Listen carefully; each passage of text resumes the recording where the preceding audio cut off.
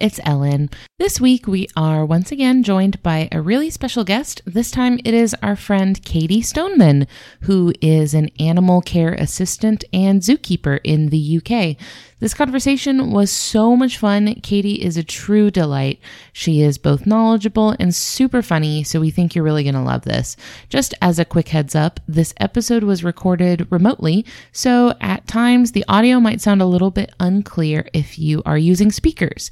So personally, I recommend enjoying this episode with headphones if possible. Anyway, enjoy!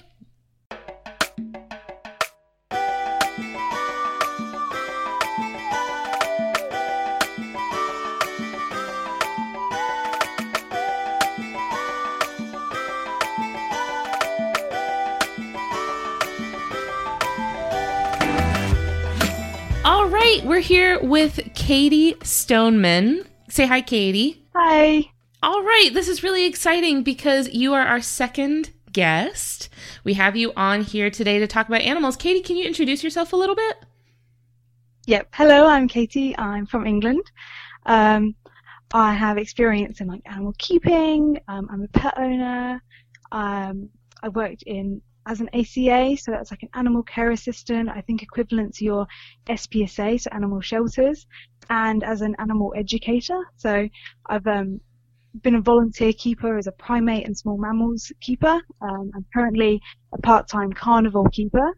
I'm also part-time animal care assistant, so that's dogs, cats, rabbits, anything you can think of that comes in that's either been neglected, needs rehabilitating, needs a new home. We kind of medicate them, make sure they're all good, and then send them off on their way into a new loving home. I own kind of various pets at home, from axolotls, royal pythons, which I think you guys call ball pythons. Oh, wow. Boa constrictor. Yeah, they're you guys say ball python. I don't know why it's so different, but I always have to say, because I said to someone once and they were like, oh wow, that sounds like a really cool python. I was like, no, it's just the same as you. It's just the same. Oh wow. I had never heard that they had another name like that. Yeah, I'd never thought about that. Huh. I think ours sounds cooler, a royal python. She's the queen. We have a queen. Yeah, it does. I agree. I definitely would campaign to have the ball python changed to the royal python. I'm all about solidarity, and I like consistency, and also royal sounds cooler. So I also have a leopard gecko, gerbils, hamsters, various fish, invertebrates like cockroach, praying mantis, and my dad's dog. Awesome. You have quite the personal zoo. Yeah, it's like a little collection, and then I go and work in a big collection. Well, Kattie, so you said that you work in wildlife education and wildlife care. So what got you into that sort of thing? Well, originally my first ever position was an assistant reptile handler. And what we did was we had a collection of reptiles that people had abandoned, and kind of where I'm from, animal rescues don't take reptiles and things, so they had to call someone special, which was us. And we kind of rehabbed them, and the ones that we were comfortable with, we took to schools or small groups of kind of people in events and just kind of things like that. And we do educational talks, show people how to handle them, kind of advocate for these aren't good pets, but if you're going to get one, this is how you look after them. It kind of things like that. And we had a Burmese python from last week, a little shout out. Her name was Mango. She was huge. She weighed 11 stone, which off my top of my head, I can't. Would that be 170 pounds, I think? Goodness. Wow. Hold on. I have my phone right next to me. I can do the math really quick. You said it was 11? Well, that's an estimate, so if that's wrong, don't be blaming me. You were so close. It was 154 pounds, according to Google. Oh, wicked. Well, that was her. And we also had little, royal pythons, kind of geckos and things like that. And we just did an educational role there. And then I went off and did my animal keeping at zoos and things like that. And then this summer I got a role at a safari park. And so I taught lessons. So there were kind of lessons on conservation, how we can help the planet, endangered species, and then I also provided the chance for the kids to go on more practical lessons. So we'd go into the woods, we'd identify what invertebrate species we can find, what plant species we can find, and then I'd also take them to show them how to prepare the food for the giraffes and feed them. and how to clean out the elephant enclosure, which they always hated because it was just full of poo. And they always moan at me, and things like that. Create enrichment for the lemurs, kind of hands-on, practical, small keeper experiences, I suppose. And then that would kind of last a week, and then I'd hope that they would go home and they've had these fantastic experiences with these animals. On top of that, they've had these educational lessons, hoping that they take something from that and they go home and they implement that into their life. So that's kind of the aim. If you know you're successful if they actively implement the things into their daily life, and they've got a new enriched, caring kind of on-look about animals and the world. That's so true. That sounds really fun. That sounds really fulfilling and exciting. It was really good. And what was interesting was a lot of the kids were from France, and they came to help them learn English as well, but I speak zero French. So oh dear. If you said that they were learning English, I'm sure they at least knew enough to understand what you were saying. They did. Some of them were so amazing. They basically were already like bilingual and spoke perfect English. It was really impressive. I don't know what your education system is like, but I was never really like forced or had to take any lessons to learn another language. So I think it's, really, I always think when someone speaks another language, I'm like, wow, that's so amazing. I can't do it. In America, the country is so big that you can go for days and days and days and still be in somewhere where English is the first language, right? Mm. Like you can't, it's not like in Europe where, you go a couple of hours and now you're in a country where they speak a different language, right? Yeah. So it's not considered as high a priority, I think, here to learn other languages. And so a lot of schools around here will require you to learn a second language. Yeah. But it's easy to get around it. Well, and plus it's not really learn the language. It's take 2 years of school classes on that language. So. Oh my gosh. And so you take it for 2 years in high school usually is where is the only time when you are actually required to take foreign language. You take 2 years of it. And I mean, like 2 years of a public high school curriculum in a foreign language is like, you're not going to be able to really do anything with it. It's like half of a Duolingo course, basically. So no, like learning foreign languages is not really something that I think is pushed in American schools, though I think it should be. Definitely. It's pretty much the same here. You kind of take it like one class a week in either German, French, or Spanish, and you kind of get what you give, really. Some people went for extra classes and they can speak amazingly, but I could never get it, so I hated the class, I'm imagining that like a language barrier is probably something that you have to overcome a lot, like in educating people about wildlife, though, right? Like having to meet people where the language is. Yeah, and like little things that you don't think of, like I was trying to think of how to describe a rodent to them because we were talking about the capybara, and they were like, what is it though? And I was like, oh, it's a rodent. And they were like, what is that? And I was like, I couldn't think of it. It's like an animal, like a hamster or a rat. And they're like, oh, vermin. I'm like, no, like its teeth grow, but they don't necessarily know that because they've come to learn about that. So I was just like, I don't know how to explain what a rodent is. Yeah, I can see what you mean. There would be a language barrier there if it's hard to explain, especially when you get into like complicated like taxonomical terminology, right? Where it's like, I don't even know how to describe this. Yeah. Sometimes when I'm doing my notes on animals that I am way out of my depth on, usually with invertebrates, and I start to get into like their anatomy and these complicated biological systems that I don't have education in, sometimes I'll be like, I don't actually need to talk about this. Definitely. Like sometimes it just gets too complicated.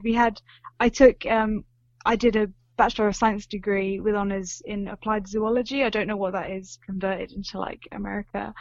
No, we have zoology like bachelor programs, and so I have seen applied zoology bachelor programs, and I've also seen like animal sciences, which I think is a little bit more of an agricultural approach to zoology. It's more for like, I think, cattle and livestock and stuff like that. Yeah, that's meant for more domestics kind of thing. Yeah. So that's what, like, in one of the classes in there was terrestrial invertebrate zoology, and so I kind of know all these weird anatomical facts about loads of different inverts, and we'd be talking to these French kids, and I'd be saying all this stuff, and someone would be like, they don't know what you're saying, they have no idea, to stop.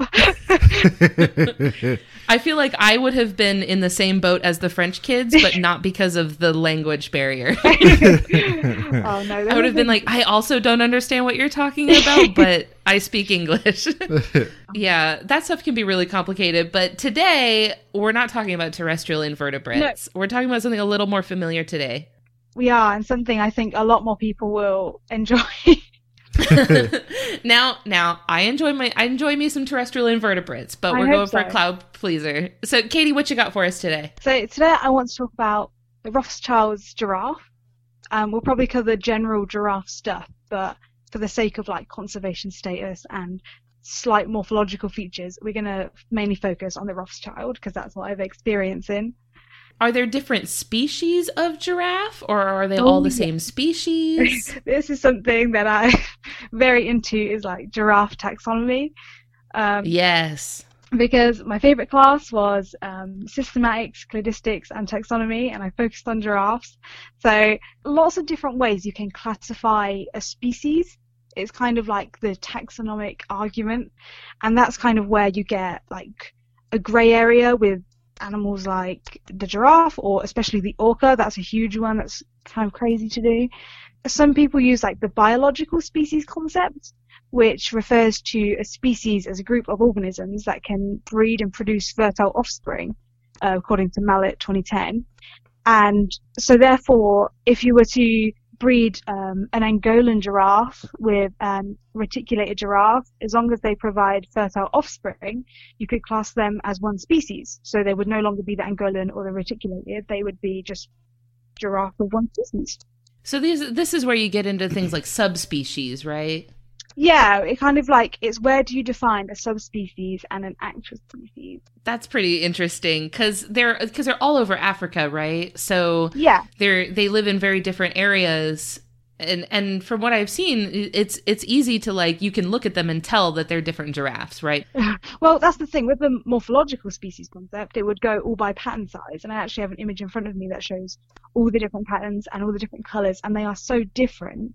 But when you see them in real life, are they similar enough to be classed as one species? Because according to the morphological species concept, as long as they look the same, they are the same species. So it depends on how specific you want to be with that. Or then you can use the ecological species concept. So you can either say they're one species because they're all from Africa, or you can say they are four different, because the South African giraffe, the Angolan giraffe, and the West African giraffe, they would never meet in the wild. They're completely separated from any other species.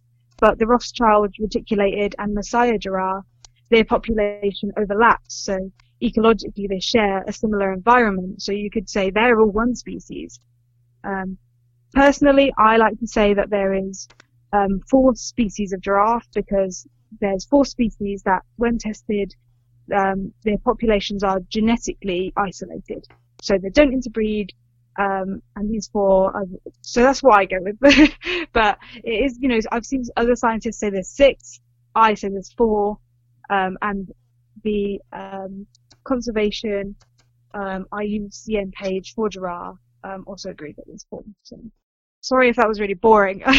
No, I am in. I'm here for it. I find taxonomy to get really interesting once you get into like, where do you draw the line? What is the gray area between what's a species and what isn't? So I find that stuff really interesting personally. Yeah, and it seems like it's often an evolving concept, right? So as we learn more about a particular group of species, that what we dictate is or is not a separate species can change. Yeah, exactly. And it might seem like a bit boring now, but it's actually really important, because depending on the amount of species depends on how the conservation funding is distributed across Africa. And so if we say they're all like one species, then obviously one subspecies of giraffe might be more endangered than another. So it's not fair to be giving the one that's in a healthy population that's doing fine the same amount of money as a giraffe that's going to go extinct. So that's kind of like why it's important and why we can talk about it. It's not so much like an issue nowadays. I think people kind of accept that as long as they're genetically isolated, then that's how we distinguish it. But taxonomy is always changing. So, I just think that was really interesting. Yeah, I agree. So what about the Rothschild giraffe in particular has your attention? So I just really like the Rothschild because it's the one I've worked with. They're also the bigger of the giraffe subspecies. And, I like a big boy. So... Who doesn't?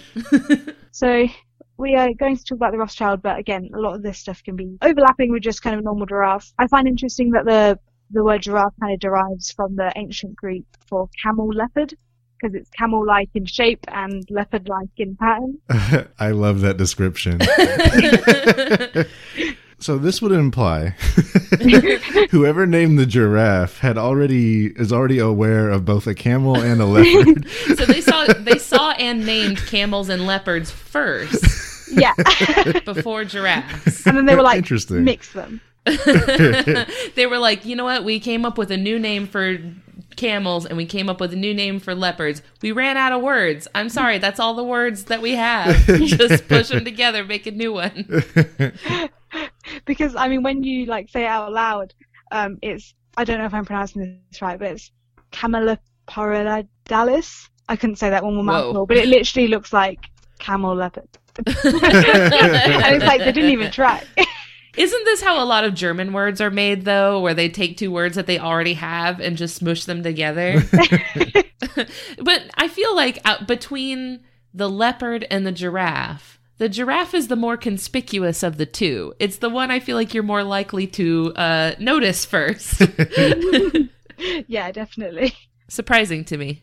Also our species was submitted by Dalton Weeks.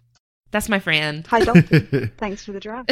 Yes. Yeah, I was surprised that more people didn't request the giraffe, actually, with how much of a charismatic, like one of those charismatic megafauna that they are.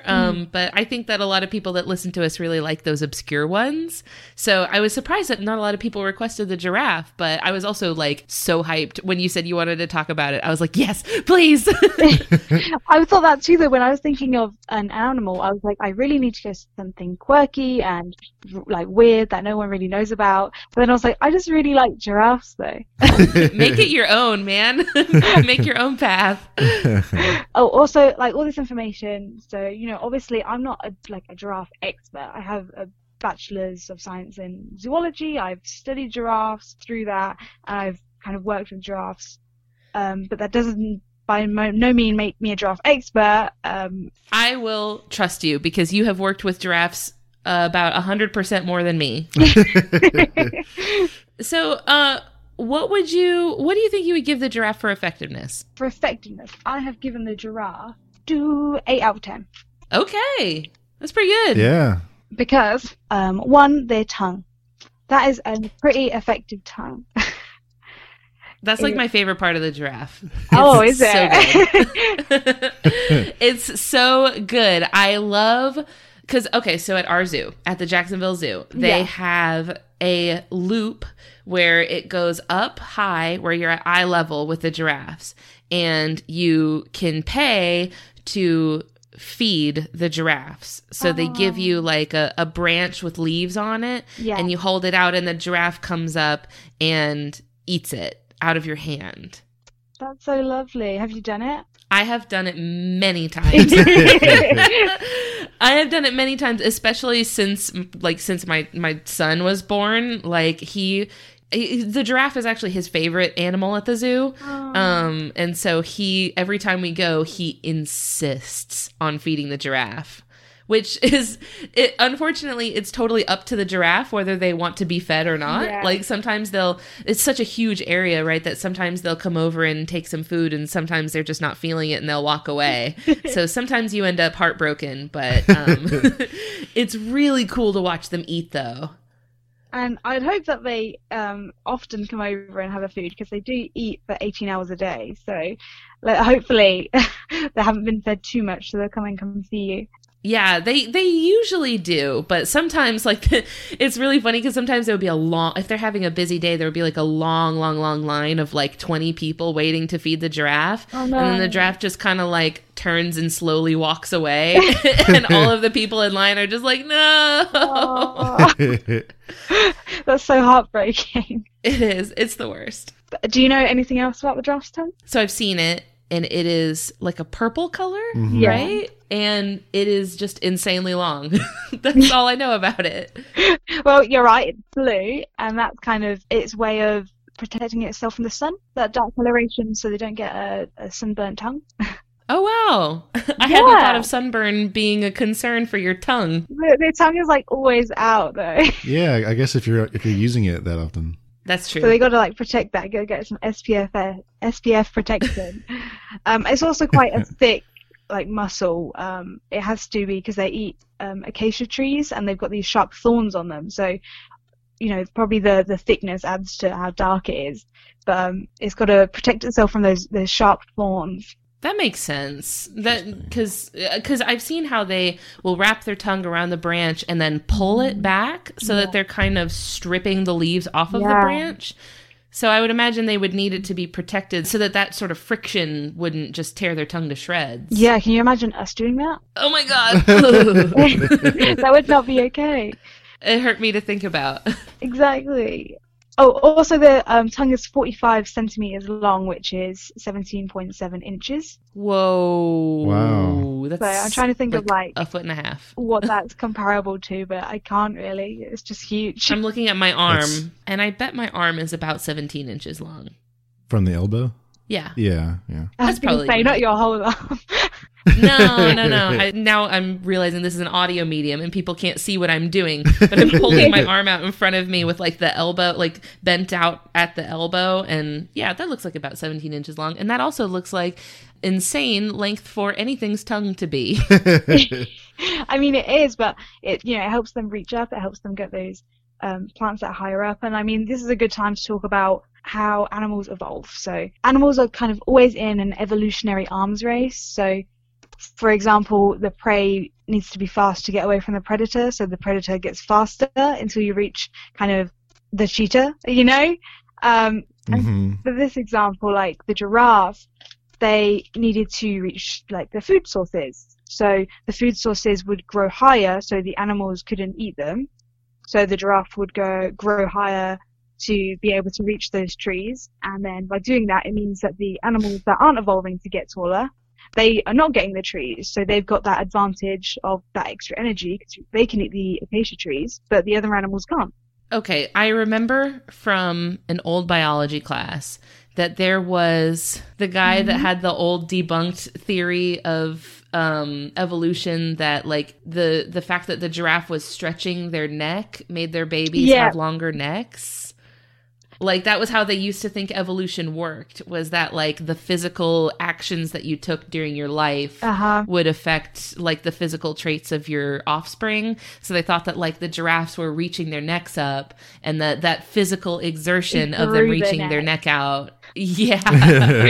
That was debunked a long time ago. That's not how evolution works. But it's still very entertaining. My arms would be really long if that was true, because I'm always reaching for snacks. Fantastic. This is relatable content. Okay, so as well as their long necks that they use to, reach for the trees because they stretch it so much, they also have like really big skulls. And I'm sure you've probably seen them doing something called necking when they fight with each other. Oh my gosh, it makes me panic. It freaks me out. Yeah, it's like crazy. They swing their necks, and obviously the bigger, heavier skull they have, that more kind of power when they twist their necks around each other and force their ossicones into each other. It's like a wrecking ball effect. It's crazy, right? Yeah, definitely. That's like a great example. So they've got this huge head, which I just think, it doesn't really have any disadvantages. It just helps them get the ladies. There you go. Exactly. So big head is on a winner. And then they've got their ossicones, which are ossified cartilage. They're those little things on the top of their head that look like horns, but they're not horns. When we talked about the okapi, they have the same ones. Yeah, exactly. Oh, okay. because the okapi is the only extant relative of the giraffe left, so they share the same little ossicones. When I was a kid, one time, I'm going to go on so many tangents. I'm sorry. Like, I have a lot of, like, personal experience with giraffes just, like, on the other, like, on the opposite side of you, right? So, like, you're the zoo staff working with them. I'm on the, like, the customer side of it, right? So, when I was a little kid, I was at this summer camp that was at... It's a theme park that we have in Florida. It's called Busch Gardens. It's half theme park, but half of it is essentially a zoo. Yeah, similar. And yeah, so they took us, and we must have been in third grade, like third or fourth grade. So I was a little kid, and they took our little class out on the safari into the middle area of their, like, park is essentially this giant open, meant to kind of replicate the plains of Africa, right? It's very, like, it's open grasslands. They have giraffes and zebras and all these cool things out there. And so they took us out into the middle of them and had us feeding giraffes and antelopes, and I think it was like giraffes and zebras and kudu and stuff that would, like, come up to the Jeep and let us feed them. But the giraffe was, like, having to bend down to get the leaves from us, so we had to, like, duck as the giraffe was swinging its head, because the guy was like, you got to be on your toes here, man. Like, if that giraffe head gets you, you're looking at a concussion. Like, this giraffe's head is like 200 pounds. Please be on the lookout for giraffe heads. Can you imagine going to the hospital and it's just like, what's wrong? And I'm like, the giraffe headbutted me. I've been attacked by a giraffe. Oh, she's delusional. It's all part of the concussion. They just send you away. They're like, no, she's broken. Yeah, so that's my experience with the bulkiness of a giraffe's head, was having to duck to not be thunked by one. I absolutely love that. Well, while you were trying to watch out for their heads, you know, headbutting you, did you manage to notice that some of them have pockets of fat? They're like little balls on their head, little nodules. Is this, like, directly on top of the head? On top of their head, yeah, like all around the top of their head, above their eyes, kind of down their rostrum. I have seen the bump, but I assumed it was part of their skull. Well, these are little pockets of fat. Huh. Which, because, you know, imagine hitting your head against other giraffes' necks and heads. You need some protection. Like, your skull needs some protection against that. So by having these pockets of fat, it's kind of like a little bumper. Oh my gosh, it's like a cushion. It's like an airbag. Right? Yeah, like that. And that's why I tell people, that I'm actually just got lots of pockets of fat to protect me. It's to protect me during my fatal combat with my rivals. Yeah, exactly. It's an evolutionary benefit for me. Sorry, guys. It's my armor. Oh my gosh. Now, so something that I also find really interesting about giraffes, like, physically, is their hooves. Yeah. It is interesting that you mentioned their feet, actually, because I'm going to pronounce this wrong again. They're artiodactyla, that's the order they're from. So the same as any even-toed ungulate, so hooved animals like camel or bison or ibex. So they bear all their weight on an even amount of toes, so usually 2, and the rest of their toes are, like, vestigial. So they kind of walk on their toe tips, but it looks like a giant foot, but it's just their toes.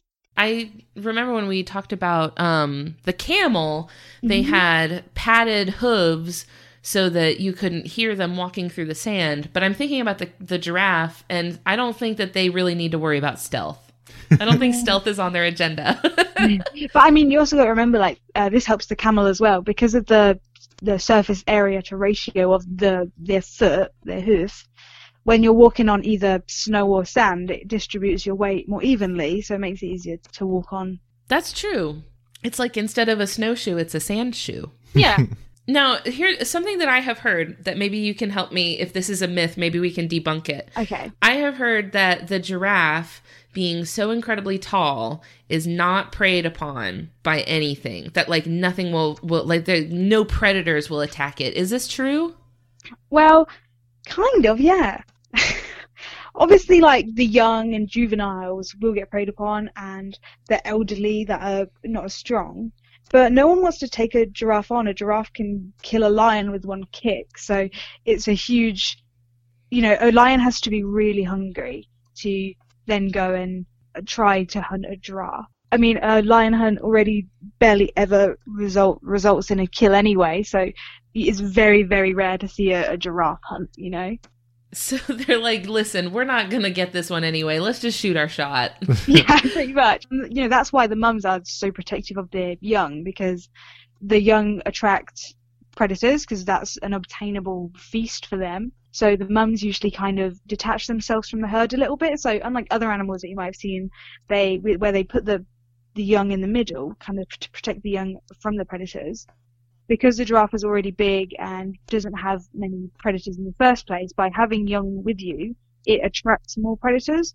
So the mum goes off with her baby for a little bit, and she's like, I'm not going to attract attention to my herd, my sisters. We're just going to be over here. But they just try not to let it get eaten, obviously, like they're very protective of their mothers.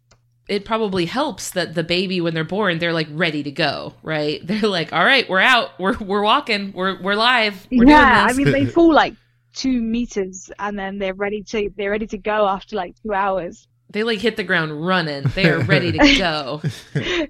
Yeah, I mean in zoos, when giraffes are born, they sometimes make something called a hotbed. So they use all the feces and the poo from the giraffe, they collect it for a little while, and then they put the mother giraffe in a closed pen with all the feces, with all the old hay, all that stuff, because like wet and like moist hay and feces is really soft. So compared to concrete, kind of a typical zoo floor, it's a much nicer landing for them into this hotbed, into the pile of poo, than the floor. And I guess you have the benefit of like already being immersed in the smells, I guess, of it, so that like you're already acclimated to the smell of giraffe poop. So our zoo has a lot of giraffes, and they have babies every once in a while. Yeah. When they have babies, it's just insane. First of all, how massive they are when they're born, right? Mm-hmm. They're like born bigger than I am already. Huge. Mm-hmm. I think that should count towards their effectiveness, that they are born so ready to go, right? A lot of other, not necessarily, I guess with ungulates tend to be born a little bit better off than babies of other types of mammals that like, they're born and they can't stand up and they can't open their eyes and they're all pathetic. But like ungulates are like, we have to go now. They're like, I'm late. I have to go. I'm sorry. I can't do it right now. The mom is like, we have work. I got work in an hour. We got to move. It's like, come on. I'm really hungry. You got to go eat some assistant cheese. If you're ready to move on to an ingenuity, what do you give the giraffes for their ingenuity? Okay, so I have given ingenuity a 7 out of 10. Sometimes they have to bend down to drink in the watering hole, and I don't know if you've ever seen it, but they have to spread their legs really far and then slowly lower their head down, their gigantic fat head, and this just makes them extremely vulnerable. They don't have to do it very often because they eat plants that have high in, like they have lots of water in them, but sometimes girl got a drink, and that makes them just so extremely vulnerable. And if anything was going to prey upon them, it would be when they're drinking from the watering hole. But to redeem them from that, they have a behavior called gulping, and basically they can drink 10 gallons, which is 45 liters of water in a couple of minutes. Wow. They're not playing. No, they're like, we can't be here. We're going to get eaten. Drink. This is me on my birthday. Oh. We're on a budget and a schedule. So that's why, they didn't get such a good score on that. Also, what else was it? They sleep standing up, which is cool for them because, like, laying down would be really, like, if you're laying down, you're vulnerable, and getting up for a giraffe isn't very easy because they've got huge legs and a huge body and a huge neck. Yeah, it's probably hard to find your balance. So they lost some points for being so huge, but they sleep standing up to avoid that. And they only sleep for about 30 minutes a day. Whoa. Wow. Wow, that's a lot less than I thought. Well, okay, so you said earlier that they eat for 18 hours a day. So I'm seeing now that they have reallocated their time. Yeah. if they're slow and they eat all day, you wouldn't, if you laid in your bed and ate all day, you wouldn't necessarily need to sleep as much because you're not exerting any energy, right? True. Interesting. That makes sense. I would even say that what you described earlier, the behavior of them separating themselves from the herd to have their babies, I think that counts as a clever strategy. Yeah, that's true. Because they're like, girl, leave. You're putting us in danger. Yeah, because also, when you're giving birth, that's a lot of, blood and body fluids that you're putting out. Things that are gonna, smell really strong, right? Mm-hmm. So any smell-based predator around there is gonna pick up on your location pretty quickly. So I think that them removing themselves from their herd counts towards their ingenuity. Yeah. Yeah, I would agree. When you were talking about the herds, you mentioned that she had to get away from her sisters. Are they typically herds of females? Yeah, well, certain populations are different, but from my experience, when I was in South Africa, we saw a group of female giraffes, and there was a big male, and he came over, and he was licking the female's urine. There was just one male, and he was licking the urine to see if they were in heat and they were ready to mate. And the guide there, he told us that typically the males they come of age, and then it kind of stops inbreeding. They'll go off, they'll wander off, and they'll find another kind of group of females, mate with them. It's not like other species where they might kick the male out and get really hostile, but they wander.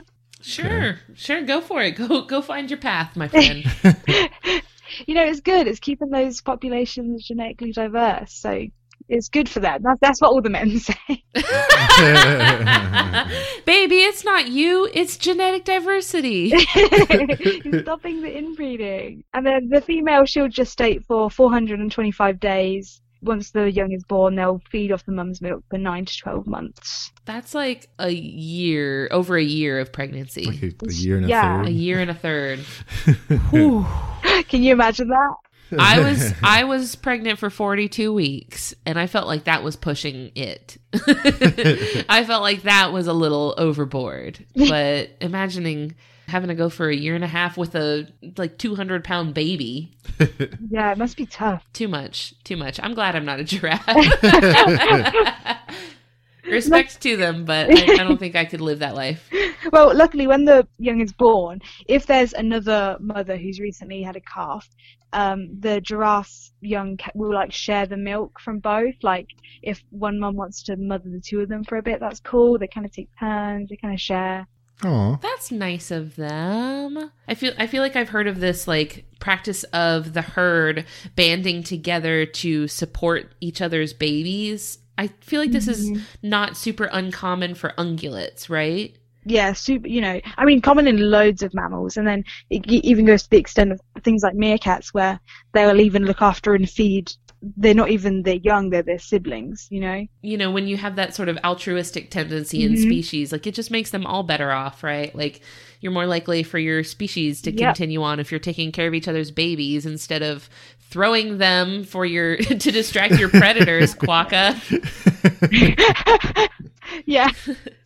Especially when, these herds, they're often, related, sisters, they've got their mums there, so the kind of point of life is just spread your genes, and that's kind of what animals do. They need to just spread their genes. So if your sister's had a calf, even if yours doesn't survive, you still want their calf to survive because they're still carrying the same DNA as you. So as long as that calf survives and they spread their DNA and their genes, then your genes are still being spread. Yeah, see? They got it all figured out. That's awesome. I love them. What would you give the giraffe for aesthetics? Aesthetics, I gave them a 9 out of 10. All right. Stellar. You got to. They have the most beautiful, thick eyelashes. Oh, yes. Oh, my gosh. I hadn't even thought about their eyelashes. They're so fabulous. We pay a lot of money to have eyelashes like that. They're tactical eyelashes, too, right? Because they keep, sand out of their eyes and stuff and bugs and all that gunk. Exactly. So it's they look good and they're healthy.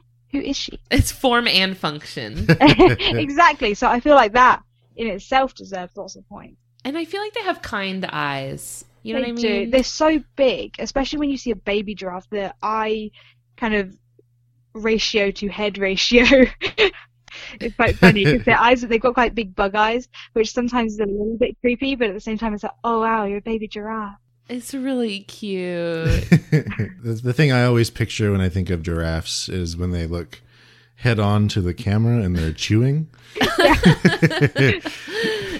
Because their mouth kind of makes a circular motion when they're chewing, right? Right. Yeah. That's pretty funny. I mean, that's why they're not a 10, because their teeth are a little bit like nasty. And I feel like looking at them from dead on is their least flattering angle, right? When you're looking at them from straight ahead, they're a lot less cute. Yeah, it's like, oh gosh, because you can't see how long the nose is either, so it's kind of just like eyes and then like a little hump on the head and then this long mouth.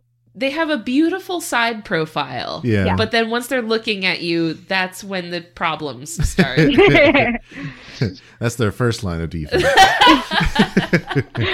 But then there's a lot to be said for like their beautiful coloration, their beautiful markings. And, their markings are all unique, like our fingerprints. So, that's really cool. And like we said, all the different subspecies and species, they all have different colors and different patterns. And you might look at a giraffe and think, oh, just it's a giraffe. But then if you study their markings, you'd be like, wow, you can tell the individuals from each other. Yeah, it always impresses me when I go to our zoo and the keepers, like the giraffe keepers, can look out at the herd of giraffes, and they can look out at the herd and they can point to each one and tell you the names of each one that it is. To me, it just looks like a bunch of giraffes. Like, sure. It looks like you've copied and pasted the same animal like 9 times, but the keepers know which ones they are. But like, to me, I'm not trained in this stuff, so I'm just looking at it, I'm like, looks like a giraffe to me. It's so hard. I mean, where I worked, we had the biggest collection of giraffes in the UK, so we had 19. Whoa! Which was a lot of giraffes. I mean, it was a safari, so they had so much space, which was great. But it wasn't on purpose. Basically, the big male, he was magnificent. His name was Casper. He was just a machine. We put all the females on contraception, didn't work. Casper was on that, so he just couldn't stop having babies. Oh my gosh! We now have to separate the males to the females. What a player. He is out there living his best life. Literally. I mean, and from all 19, I could only distinguish 3 of them. There was Casper, because he was massive. He's the biggest giraffe I've ever seen, and he had the biggest, hugest head. There was Robin, who was Casper's son, and he was just the sweetest looking little giraffe. And there was Savannah, and she was so dark. She was like mahogany. Her spots were mahogany. She was beautiful. Oh man, I bet that was cool. But the rest of them, they're just giraffes. I can definitely see why you gave them a 9. These are beautiful animals. They're really gorgeous. I mean, they've got those huge ears kind of to the side of the head and tufty little ossicones. And when they all run together, it's all kind of derpy, but still beautiful. they're like graceful in their own way, where it kind of, because of how long their legs are and how large they are, it kind of looks like they're running in slow motion. So true. Like, it looks like they're slow, but they're covering so much ground because of how tall they are. Literally, and their legs just kind of swing, right? Yeah, they're like pendulous almost. Very stilt-like. Yes, like they're running on stilts. Yes, that's exactly right. Oh yeah. It's just like a dick, but on like stilts, and he's got like he stretched his neck on purpose. He's just being really creepy. Oh my gosh, are giraffes endangered? Like, what is conservation looking like for giraffes? So, our Rothschild that we're talking about today, they are near threatened. Okay. And then the different subspecies, like giraffe in general, are classed as vulnerable. Some are doing better than others, like the Angolan giraffe is of least concern at the moment. So, less conservation efforts there. But then things like the Kordofan giraffe are critically endangered, as well as the Nubian giraffe. Wow. And, you can check this out on giraffeconservation.org, which is, the Giraffe Foundation, and you can see all the different conservation statuses, and you can give to projects kind of in situ and ex situ and see how you can help, basically. That's awesome. You had mentioned that you had seen them like on safari. Have you seen them like in the wild in Africa? Yeah, well, I mean, it was a game reserve. It's Kruger National Park. Oh my gosh, I love Kruger. Yeah, it's kind of the most wild you can get in Africa now because of things like there's, cities expanding, habitat loss because of agricultural things like timber farming, just general farming where farmers don't want animals on their land. There's basically not really any wild left. So Kruger National Park was kind of the most wild we could get. That is on my bucket list. I've never been to Africa at all. But but I follow them like on social media and all that stuff. And so I keep up with what they're up to. And I would really love to go. Basically, you have to go. You will see everything if you want to go. We drove around all day, every day. And the only thing we didn't get to see was African wild hunting dogs. But, we saw hyena, we saw elephants, we just saw everything. We saw leopards. Wow. Did you see the leopards before you saw the giraffes? It got to a point where we saw so many giraffes and elephants. So this is like kind of a controversial point. So everyone has a different standpoint on this. Don't come for me. Basically, in a whole, a lot of animals are really endangered, and in Africa is suffering a lot from habitat loss, illegal hunting and poaching. But the problem is in kind of some game reserves, the populations of some animals like elephants get really high because they do so well because it's a protected area, so they can finally breed like they should and live how they should. And because of that, they have lots of elephants, and elephants can be really destructive in quotation marks to the land. So they kind of shape the area that they're in, which in the wild, in enough space, would be absolutely fine. But because it's a game reserve and there's limited space, there's only so much that it can hold, Yeah, that's true. So then you get, in quotations, too many elephants. You can't have too many elephants endangered. But for one area, there's too many, and it's causing issues to the other species that are also endangered to live there. Maybe a species that likes a specific tree, the elephant really likes to rub their tusks on that tree, and it's killing that species of tree. So in turn, the other species is suffering, and that's where you get animal culling, which does happen to elephants in Africa, because they're trying to maintain that piece of land. And in doing so, they have to cull some of the animals, kind of things like that. It's a difficult one. Yeah, it makes you really appreciate how delicate the balances of ecosystems are in the wild. How, an overabundance of one animal can really throw things off for the rest of the species that live there. Exactly, and it got to a point where we were on safari and we were like, oh, another elephant, and we kept on driving because we had seen so many elephants. We had seen, sometimes we weren't driving. We went on foot sometimes with a guard, and we just was standing right next to two beautiful giraffes. They were huge, and it was just crazy to think that there was a possibility of having too many of these animals that are suffering, and there's not enough of them. But in a whole, we can't fix that without creating more space for them. But as our population is increasing, we're using more space, so we're kind of going in the opposite direction. Yeah, because you think of in these places where there's like, they're getting to the point of an overabundance, whereas like, people over here would pay top dollar to see a giraffe. I know that for elephants in particular, because of the intelligence of elephants, people are trying to move away from keeping elephants in zoo settings and are trying to move towards putting them into like large like sanctuaries. And then like some zoos are just trying to update their habitats for the elephants so that they're more appropriate. Some zoos are like, we don't have the budget to make an appropriate habitat for this elephant, so we're just going to put him out into a sanctuary. Once you start to really get into the standards that we're keeping large animals like elephants and giraffes in, it's like, it's hard to say what is the right thing to do for everybody in that situation. You can't really. Everyone's going to have their own opinion, and kind of different studies show different things. For example, I know somebody who is very anti-zoo. I work with her, I love her, but she's very anti-zoo. And that's because she doesn't think they have enough space, which we never can give an animal enough space to replicate what they'd have in the wild. But then from my background, I've studied and I found, quality, sometimes in zoos, a lot of studies support this, is better than quantity. So the more enriching enclosures, the ones that have, stimulate more natural behaviors, actually have more positive effects on animals that have just more space. Yeah, there's no like one answer for everybody, right? But also it's not always about the space that you're giving to the animal. It's like, what are you doing for the animal species, right? So you get into these like critically endangered species that are not going to make it without captive breeding. Yeah, and then that brings you on to an even bigger argument because we're keeping giraffes, for example, and it's really very hard to relocate a giraffe. So, to be honest, from England, we would never re-release a giraffe, right, into the wild. We would never have a rehab, program that would then actually release.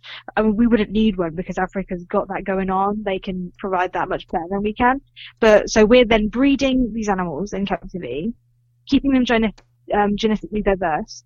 But like sometimes you've got to wonder why, because at the moment it doesn't look like the root of the issue is the habitat loss, right, and the illegal hunting.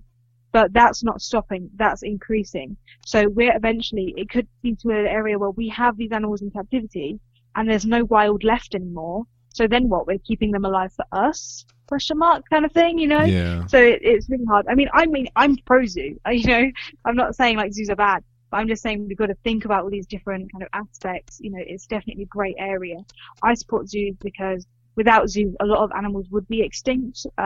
You know, there was animals that we bred at the safari park that, if the safari park didn't breed them, they actually went extinct in the wild, and then they were re-released, and now they have a surviving population.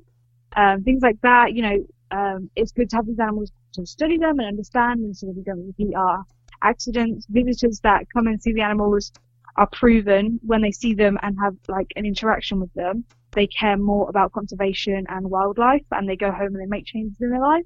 So there's loads of positives to zoos, but kind of always question everything. Only go to a zoo if you really support their core values and you know where your money's going and you know that they support conservation efforts. You know, I think in England it's much easier because I'm not in detail, but I've kind of studied the differences in zoos, mainly aquariums, between England and America.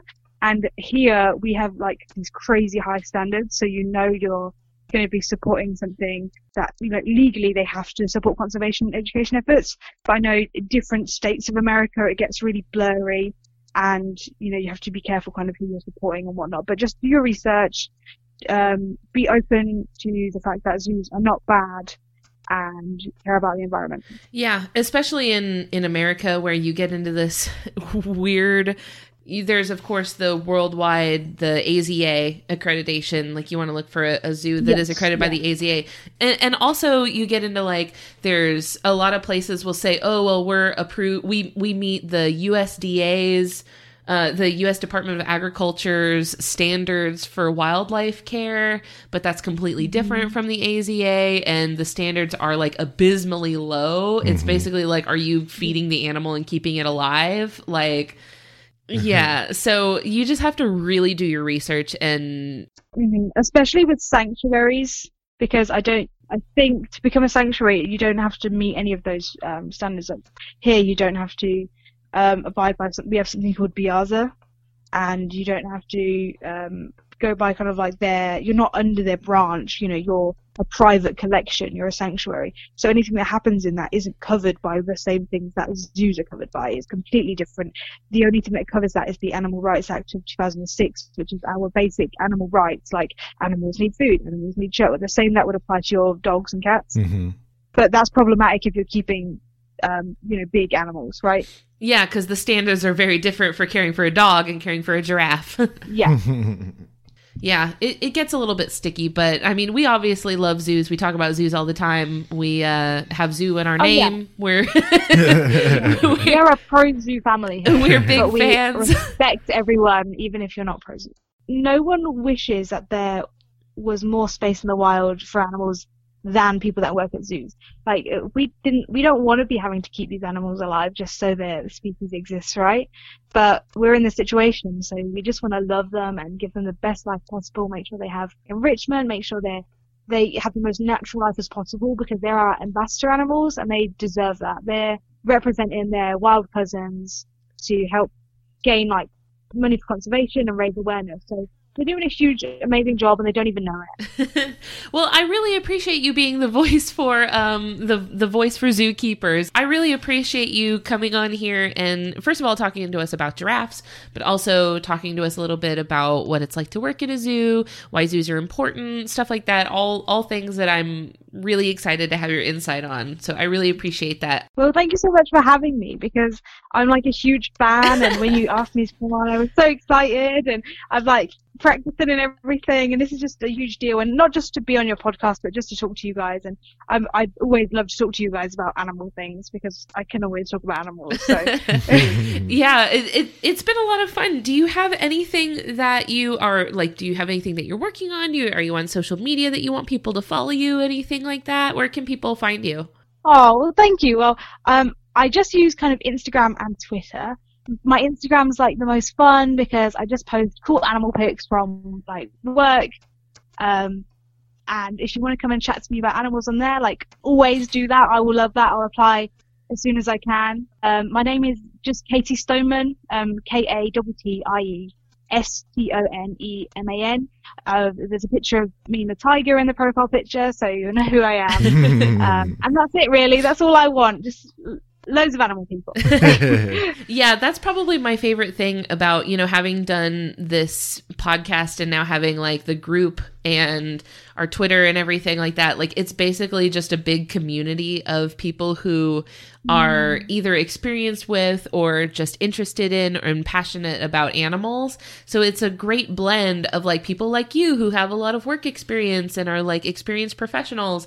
And then there's other people who like maybe have never even been to a zoo, but they just like animals and want to learn more about them. And so it's a wide variety of expertise levels. And I think that it's really fun for me to see, like, in the Facebook group when people are bridging that gap between just like your average everyday person will maybe like post a question about an animal, and then to see in the group like someone who is a professional that studies that animal who comes in with a great answer. And so I think it's been really exciting to see how social media can kind of connect the average everyday person with like a scientist or a zookeeper or somebody. So it makes it seem so much more, it humanizes it, right? So people are able to actually talk to the researchers. It's not just this nebulous, like, oh, there's scientists somewhere off in, in these secret labs with their lab coats that are doing like research we don't know about. It's like, you can talk to the people. Like you can just... Yeah, and it's super friendly when you do, right? You don't have to read a huge journal and get bored to death, because someone already has, and you can ask them on the Facebook page. Yeah, so I've really enjoyed that. So I was really thrilled that you said yes to talk to us. So this has been a lot of fun, and I'm hoping that maybe sometime you can come on again and talk to us about another animal. Definitely. I always have a lot to say. So. Perfect. I'm game whenever anybody can match my level of talkativeness. I'll hold you to that. All right, Katie. Well, we appreciate you so much. Thank you so much for talking to us. Thank you. All right. We'll see you later. Thanks, Katie. Bye. Bye, everyone Bye. from Just the Two of Us.